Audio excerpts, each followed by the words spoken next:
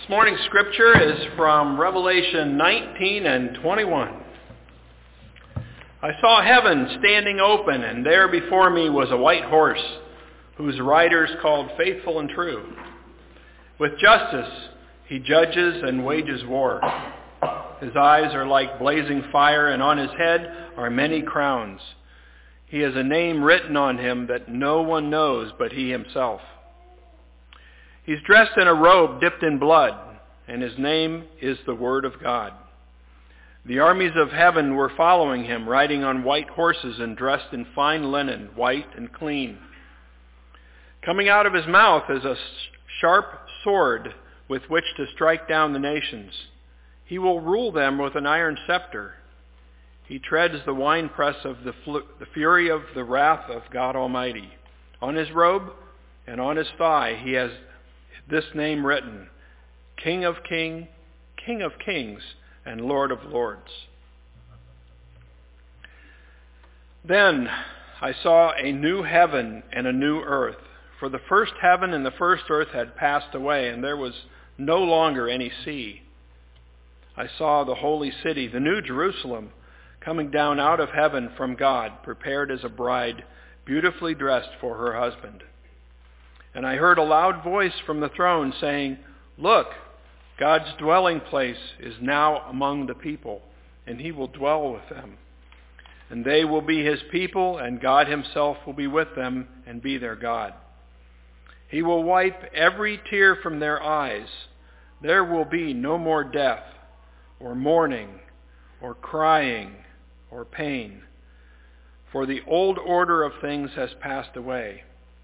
He who was seated on the throne said, I am making everything new. Then he said, Write this down, for these words are trustworthy and true. He said to me, It is done.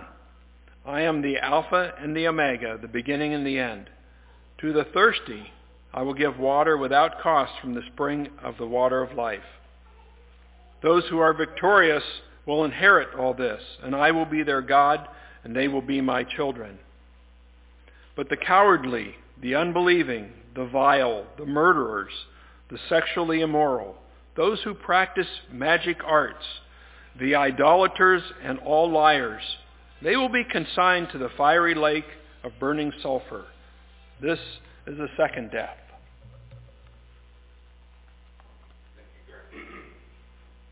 Thank you, Greg. Appreciate you sharing in our scripture reading today. And as we have our service and our message time, it may not be the traditional scripture passage that you would have leading into the Easter morning worship service, but it does all tie in together. We wrap up the little sermon series that we started clear back on Ash Wednesday with the 7 C's of history. I just want to recap. That was creation, corruption, catastrophe, confusion, Christ, the cross, and now consummation. Yes, today, Resurrection Sunday is the beginning of the end.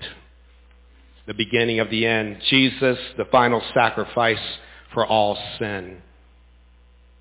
Jesus lives. Jesus is our Savior. The eternal plan of God's salvation is unfolding, and we are part of it. God's plan to rescue you and me from our sins, is now in place. Now we have the opportunity to say, yes, Lord, or no thanks. And that's up to us. That's up to you.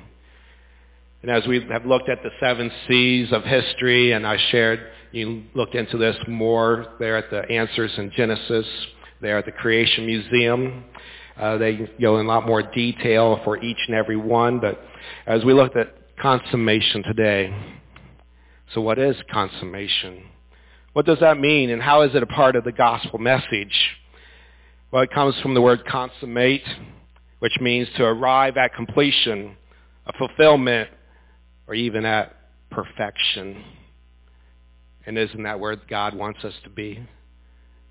And we can only be there through his Son, Jesus Christ. Amen.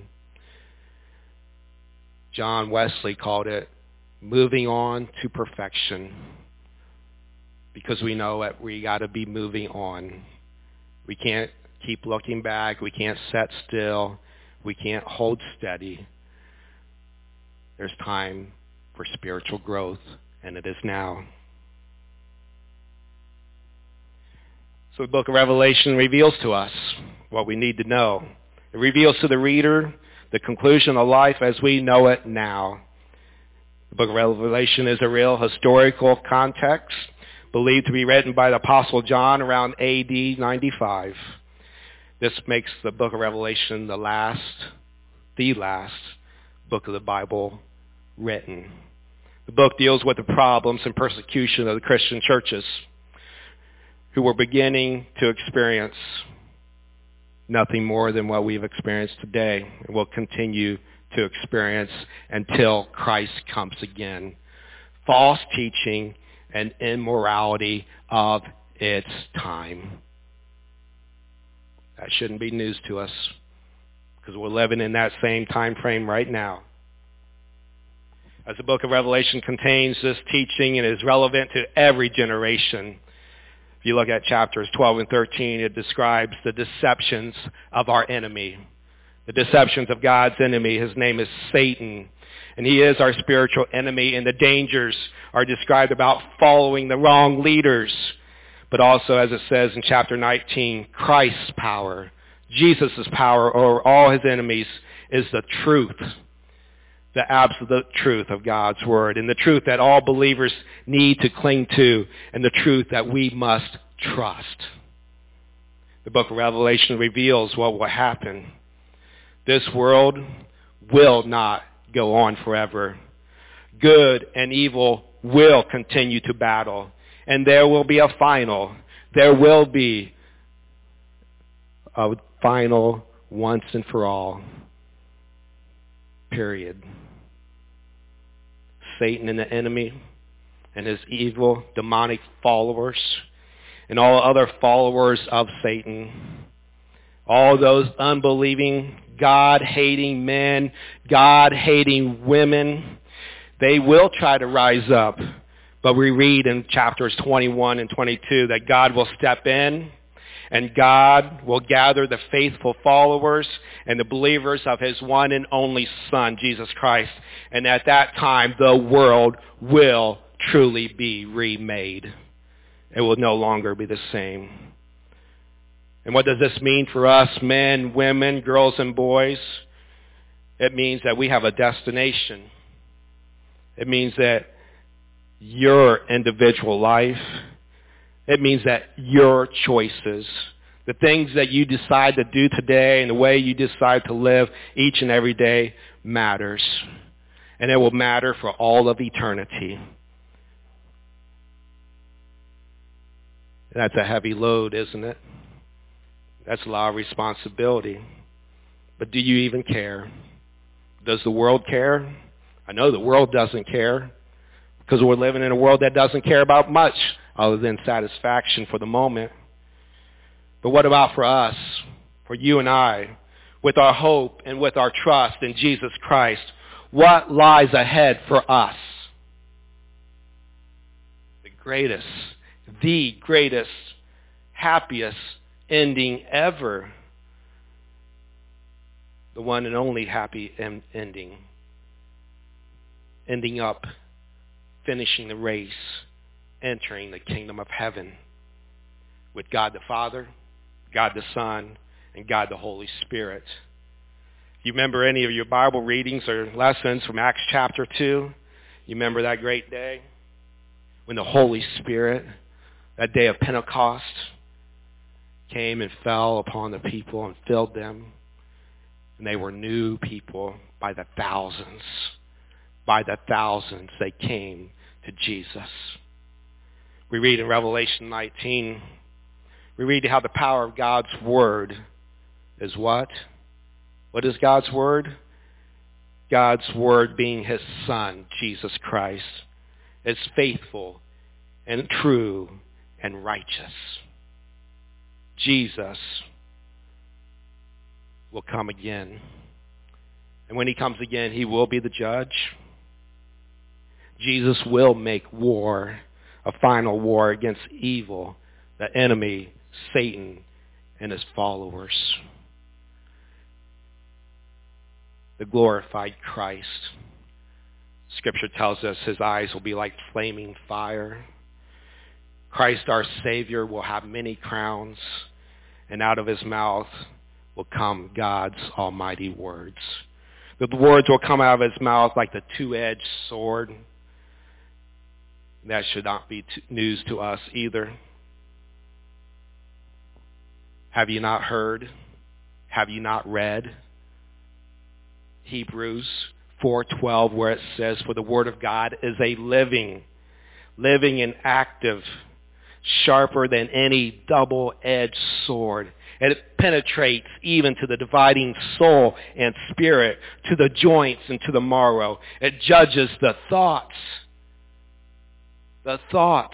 and attitudes of the heart. After the word cuts and penetrates, Christ will rule with an iron rod, fulfilling the Messianic prophecies of the Old Testament. Psalm 2:9, for example, when it says, you, meaning Lord, will rule them with an iron scepter. You will dash them to pieces like pottery. Isaiah 11:4, where it says, that last part of the verse, meaning he, meaning Christ, will strike the earth with the rod of his mouth, and with the breath of his lips he will slay the wicked. Those things are yet to come. The wrath of God will be like that of a wine press. And after the grapes are pressed like apples after the apple press, the grapes are no longer grapes and the apples are no longer apples. There is nothing left that is recognizable. Nothing, because why? He, our risen Savior, is the King of kings and Lord of lords, and he will come again. Coming down out of heaven to bring an end to the things as we know them, to bring the end to all wickedness, hate, and sin. The consummation of Satan, the beast, and his demons, and all his followers will one day be destroyed. Completion, making the way for chapter 21 to be fulfilled. What did it say? A new creation, a new heaven, and a new earth. All things will be new. The believers will have heavenly bodies, and we will be blessed by God. Tears and pain and death will be gone. Living for and living with Christ in the new creation will be without cost. Without cost. It costs us something right now today to live on this earth and to live for Christ. Amen. It costs us. But the day's coming where there will be no more cost. It will be a glorious day. The consummation of the gospel of Revelation 21:6, where it says, he said, it is done. I am the Alpha and the Omega, the beginning and the end. To him who is thirsty, I will give drink without cost from the spring of water of life. Think about your life right now here on earth. I had the opportunity before service to sit down with Miriam Cochran, sit down and ask her about her childhood, family and parents, about her life, getting to know Ed, going to college, completing their college, then getting married, moving their first home in on their family's farm, going to church here all these years, embracing her nieces and nephews. Think about your life. Your life is full of consummation moments as well. Many moments: graduation, childbearing, child raising, retirement, working beyond and beyond each day, burning the candle at both ends. But until the Lord says it is done, we are the church. You and I are the church. We are to be growing, and we are to be active, and we are to be changing physically and spiritually in the name of Jesus Christ, our Lord and Savior. Every time that I've been appointed to each and every church here in the East Ohio Conference, the bishop sends out a letter, and it calls that ministry setting an outpost. An outpost of the ministry of Jesus Christ is what it says. And each and every time the DS meets with me and we go over the process, we meet the church and we meet the situation, and they say, the expectation is that the church will grow under your leadership as the spiritual leader. Every time. That's what they say. Every time that's what they expect. And that's what they pray for. Yes, as a spiritual leader. And as a spiritual leader, it does trump all other roles in the church. The responsibility of the spiritual leader is to lead. Lead in the valley. Lead on the way up the hill. Lead going across the hilltop. Lead in the joy of baptisms and new life and communion, new membership. And lead when it hurts. Lead when it hurts. And when it hurts to let go, when it hurts to let God, when it hurts to hold one another accountable, when it hurts to say no, and when it hurts to say not now, or when it hurts to say that's not in Christ. Those are things a spiritual leader has to discern. So until you and I run out of life, we run out of breath, we run out of energy, we'll go and pray. We will pray for the Holy Spirit to lead us and grow us. Even when the growing pains are painful, and sometimes they even hurt. So today, the consummation is not complete other than our Savior lives. We have a job to do. We have work to do. But yet our prayers can also be, Lord, come and get us when you are ready and when our work is done. Let us pray. Oh Lord, I thank you for all that you revealed to us over these last 7 or 8 weeks, studying these seas of creation, seas of history,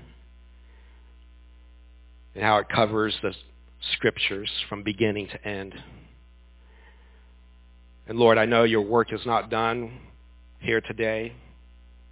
It's not done in this church. It's not done in me. It's not done in any individual that is here. But Lord, I pray and I invite you to continue the good work. Continue the good work in us, that we may continue your holy work. That we may continue as your hands and feet and as your mouthpiece. And all that we do and say to one or to many, Lord, it will be for the glory of heaven, for others to come to know Christ as Lord and Savior. So, Lord, thank you for being our Lord and Savior.